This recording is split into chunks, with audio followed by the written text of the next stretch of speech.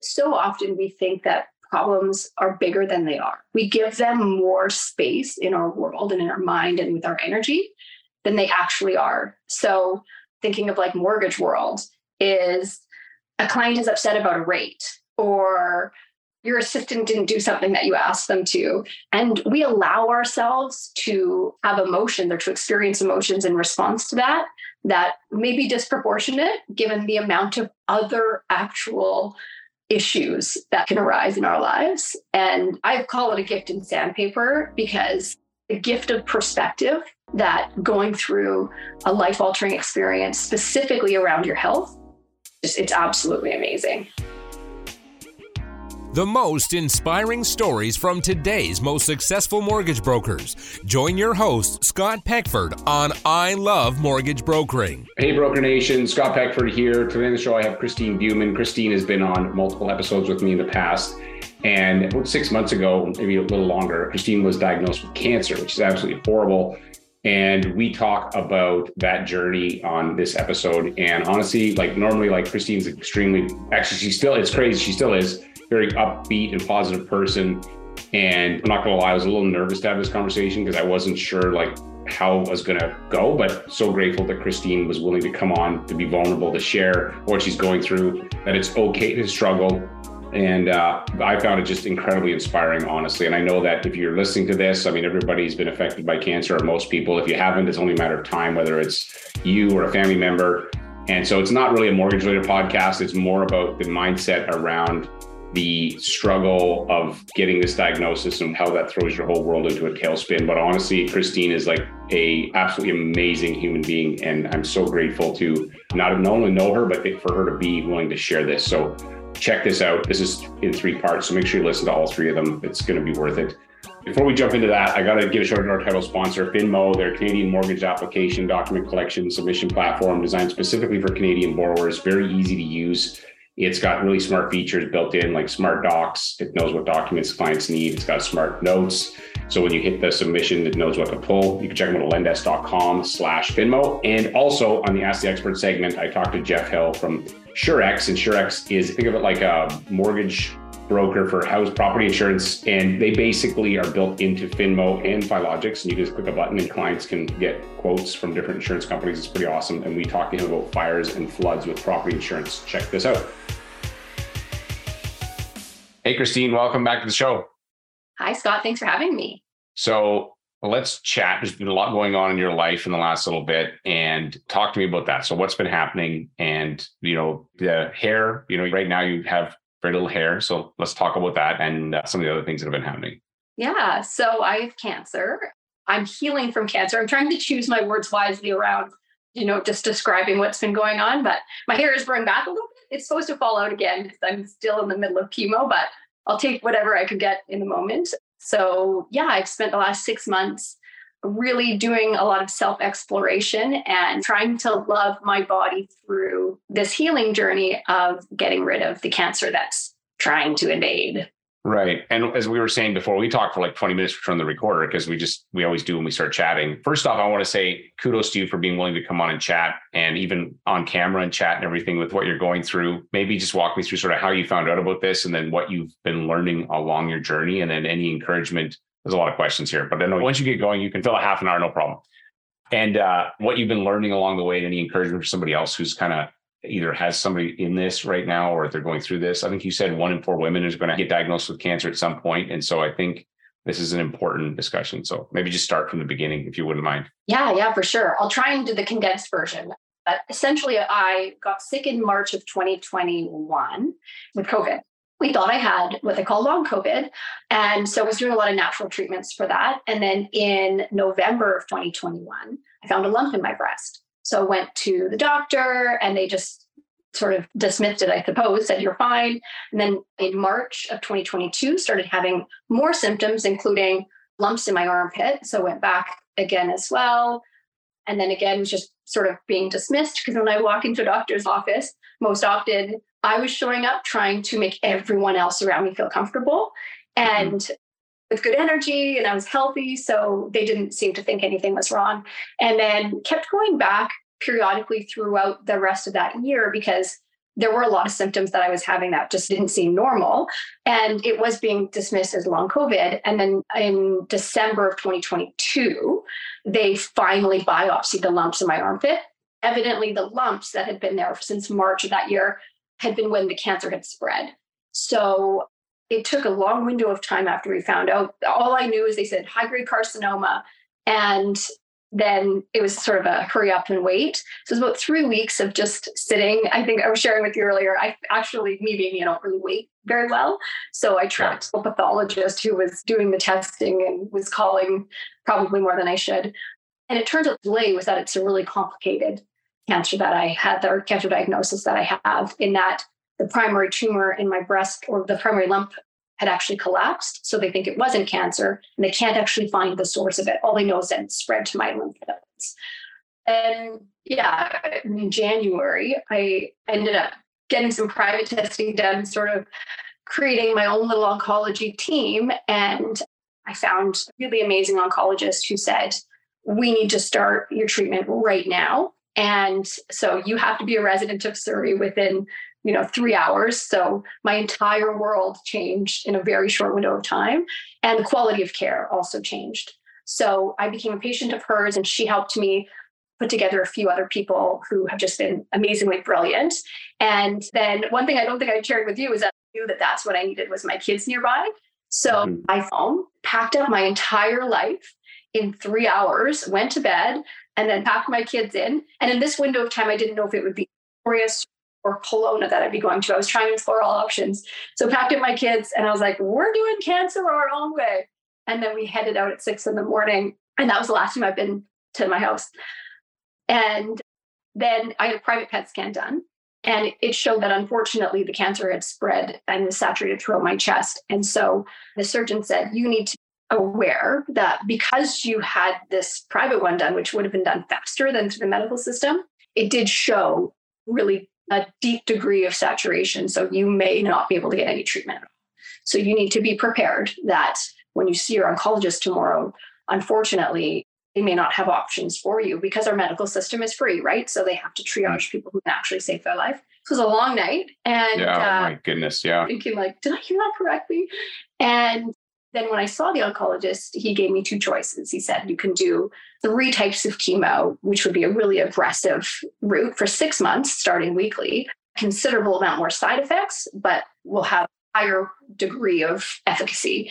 Or the second option would be 1 type of chemo for 4 months on a different tool. However, there's a higher chance of reoccurrence. So I really had to sit and think about that. My first reaction was always like, go with the aggressive one, be the buffalo. But there's also a part that I had to consider of quality of life, especially if this is the end of my life, then how do I want to spend it? Because I didn't know anything about chemo and how sick it would make me, but it's chemicals being pumped into your body. And leading into this, I didn't even take Tylenol. So I'm really and anyways, I sat on it and I thought about it, and I was like, I know I have to do this aggressive one. I know I have to leave it all on the table or leave it all on the field. So I started with that one, and I designed to be cumulative. So my cognitive functions definitely declined a little bit, as you can probably tell, but I'm heading into my last one, hopefully on Thursday. And then from there, they'll do surgery, remove all my lymph nodes. And then hopefully, if the cancer is starting to go away and the chemo's been working, then they'll move me through to radiation for 5 to 7 weeks every day. And then one of the types of chemo or immunotherapy for another 6 months after that. So it's a very long journey. However, because I was set up in the beginning, and because of how overwhelming the beginning part of it was, and understanding of that I may not be able to be treated at all, I'm just so grateful to be getting treatment, to be with a team of professionals who genuinely care. They share my same sense of urgency. And they've been an amazing support for me. That really does help. You do not seem to have any cognitive function decline to me. You may notice it, but I can't tell talking to you. So what has been like your biggest takeaway from this whole situation? I mean, this is not something you'd wish on anybody, but you're the kind of person who will always find, learnings or stuff in it. So what has been your biggest thing that you've taken away from this whole situation? The biggest one from the whole thing would be it can always get worse. Probably. That's the first thing that comes to my mind. I don't know if that's the biggest, but so often we think that problems are bigger than they are. We give them more space in our world and in our mind and with our energy than they actually are. So thinking of like mortgage world is a client is upset about a rate, or your assistant didn't do something that you asked them to. And we allow ourselves to have emotions or to experience emotions in response to that, that may be disproportionate given the amount of other actual issues that can arise in our lives. And I call it a gift in sandpaper, because the gift of perspective that going through a life-altering experience, specifically around your health, it's absolutely amazing. I've never heard that before, gift and sandpaper. So it's like, it's not comfortable, basically. It's going to be hard. Yeah, it's going to be really hard to get through. But then once you're there, it's worth it. Hard as it is. And as this, I mean, I'm still in the thick of it. I was sharing with you before. Yeah, you are. No, most people, like the fact that even talk about this would wait till it's done. But you're, again, as I say, courageous in that you're in the middle of it and you're willing to share. And I know that a lot of other people in the mortgage space have either had cancer or have family members. And so, you sounded like there was a little bit of, they dismissed some of your stuff initially. So would you do anything different if you were coaching yourself back when you initially were getting these? Because I know nothing, you can't change the past, but this is more for other folks listening. Is there something that you would say or encourage them to do? It's challenging because I had a lot of people say, like, aren't you angry? Or do you hold on to a negative energy around that whole experience? For me, there's one of the types of chemo that I'm on, and I call it chemo elusive, it's called immunotherapy, that wouldn't have been available back then. It wouldn't have been available when I first got sick. And who knows how long. I mean, what I've been studying cancer, and my understanding is that it lives in your body for a long time prior to actually showing itself. So, I mean, this type of immunotherapy, given that I have stage 3 triple negative breast cancer with no primary tumor. So it's a challenging one to treat, and it has very high level of reoccurrence or very high chance of reoccurrence. But this new immunotherapy, it only got permission to actually be used with chemo maybe 2 weeks before my diagnosis. And it started actually the infusions at a different clinic than even before with my chemo. So looking back at that whole experience, I really do think everything happens for a reason. For me, is yes, could I have gone a few years without having to be debilitated many weekends? And I was sick for a really, really long time. So I would say, of course, there are the basic things like advocate for yourself, to trust your body. I think probably if I had to choose one thing, it would be that our bodies are so much smarter than we give them credit for, and to listen to that they're giving us. I think I've talked about it actually with you before, is that we have more neurons in our stomach than in our brains. And so I've read that too. It's like so much of your health is tied to your gut, right? Like it's crazy. And so often we have this like illusion in our mind, just like at one point everyone thought the world was flat. Well, we have this illusion that our brains are the center of knowledge and that our brains dictate what our bodies do. And our brains have a significant influence, absolutely, but we often neglect the reverse. We have a feeling. Sometimes you feel fear and you don't know why, and it doesn't make sense to you, or you feel anxiety or you feel overwhelmed, but we often rationalize it and we overthink it, or we just stuff those feelings down because we think logically they don't make sense, rather than looking, and the whole other conversation as well, but I'm trying to venture into a new space where I just view emotions as sort of a messenger and say, okay, what is this trying to tell me? And so I often think of, I had to make a mental shift. I kept thinking in the beginning, like, why me? Why me? I'm really helping do well. I try and be kind. Like, why me? And then I really take this shift internally. And I thought of those words because I love words of like, why me? Why me? And then I really one day had this epiphany of like, why me? Why was I put in this position? For what purpose? Rather than feeling victimized by the circumstance, it's feeling empowered by curiosity and saying, for what purpose is this entire experience happening? And I lean into that experience and what learning can I take for myself and for others as well. Right. Oh, that's so crazy. All right. So thanks again for listening to that conversation. There's another one coming up, right? Continue my discussion with Christine about some of these things that she's been going through. Before we end, though, I got a conversation with Jeff Hill from Surex talking about property insurance and fires and floods and how they affect your insurance. Listen to that. Hey, Jeff, welcome to Ask the Experts. Scott, great to be here. Thanks so much. So, hey, today we're going to talk about a couple of things when it comes to property insurance, and I think it's fires and floods. And so, dun, dun, dun, we can play like some doom and gloom. Yep. Doom and gloom music.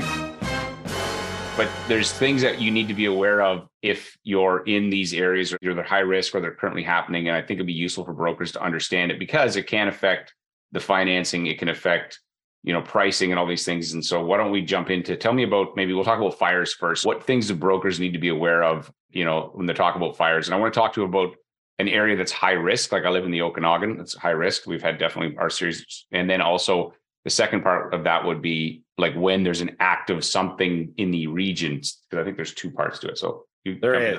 Yeah, absolutely. So if you are in an area like a floodplain, or, an area like the Okanagan where there's risk of fires, that typically gets built into your pricing.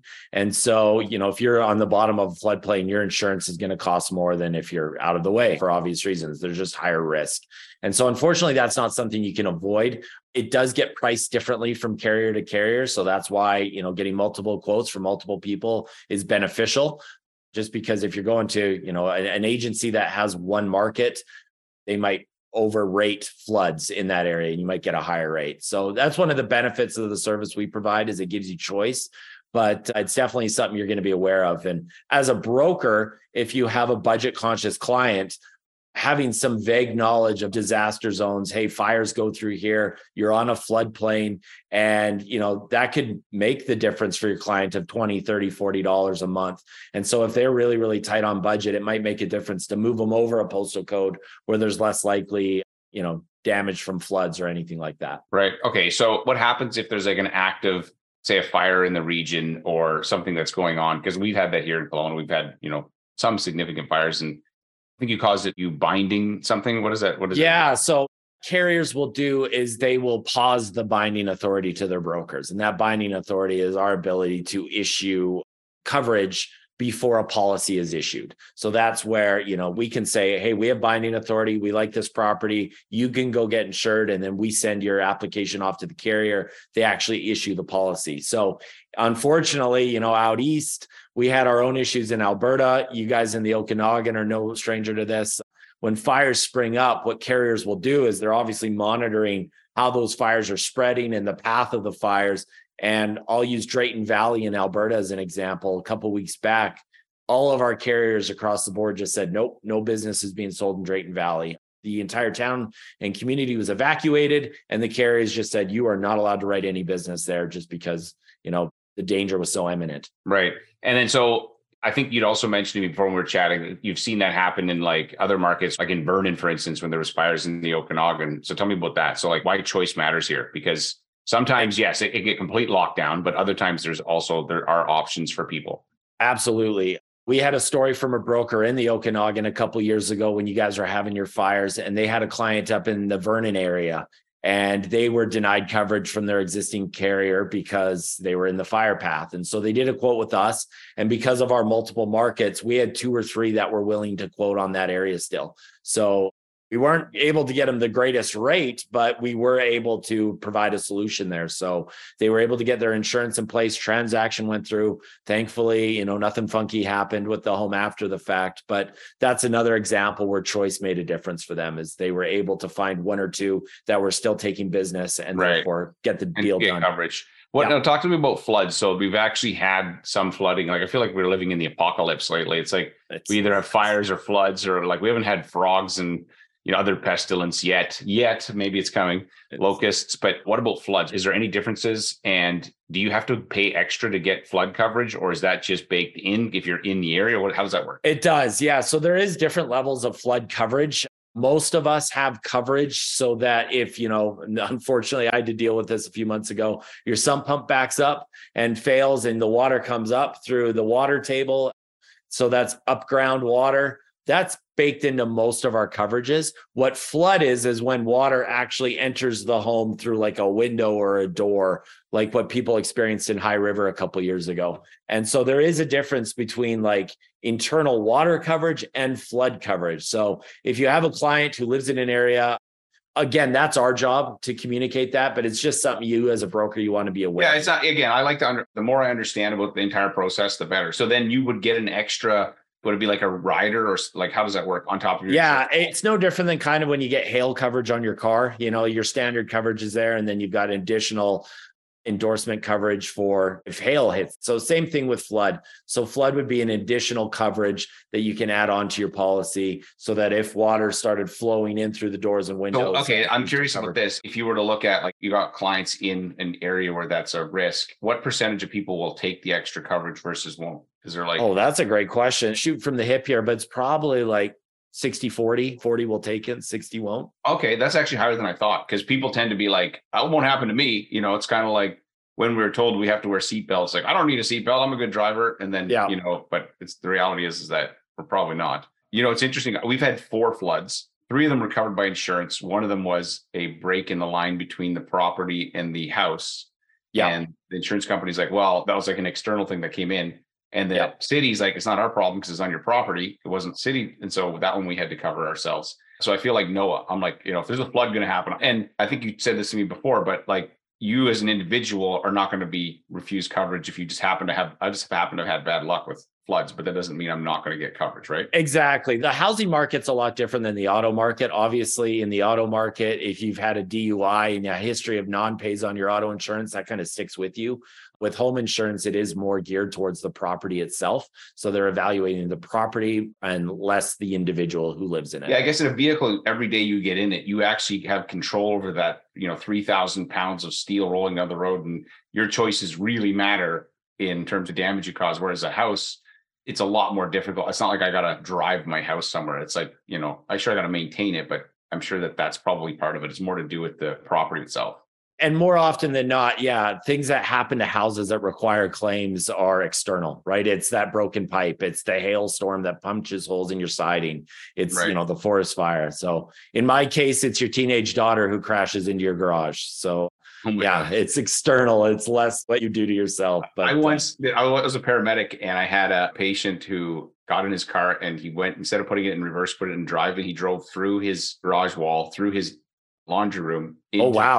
Through the back wall and into the backyard. Like, the car was stuck. He went through the house. Through the house. And so I show up and I'm looking at him, and he's sitting on a lawn chair in the front yard, and he's kind of holding his hand in his head. And I'm looking at him. He's totally fine, thank God. And thank God his wife, or nobody was in the laundry room, because he would have killed them. And I'm looking at him. I'm looking at the hole in the house, and I'm like, well, if you're thinking about putting in French doors, now's the time to do it. Yeah. He was like, I don't appreciate your humor. I was like, man, you're like, I know that, as a paramedic, sometimes you say things that are inappropriate, but would something like that be covered by insurance? Would that be auto, or would that be house? So for my instance, my daughter also made a joke after that happened, and I didn't appreciate her humor either. Okay, so fair enough.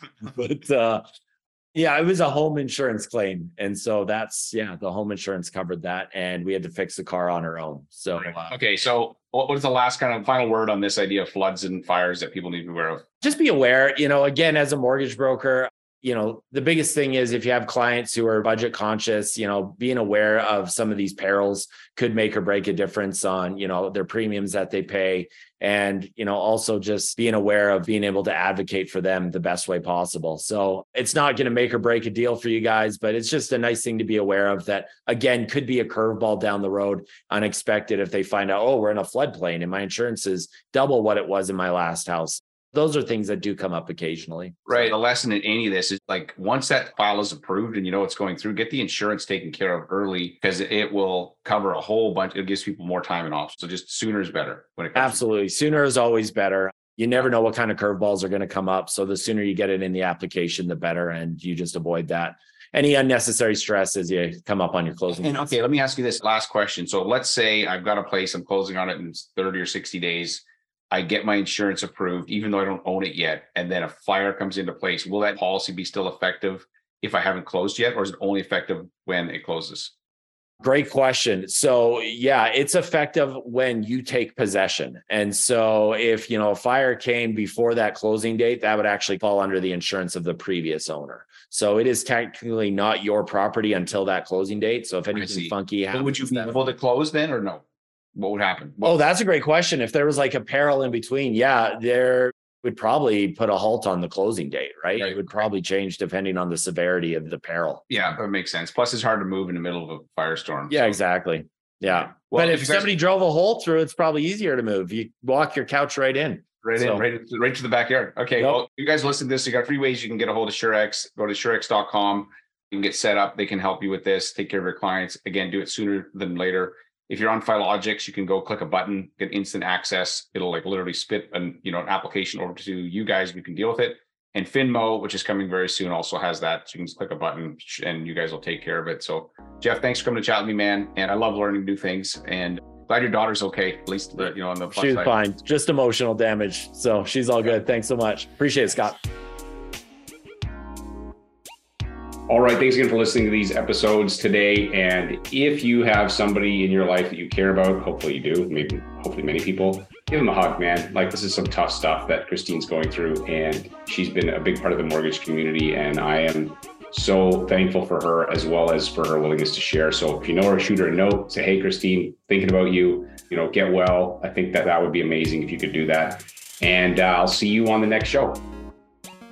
This is an I Love Mortgage Brokering production.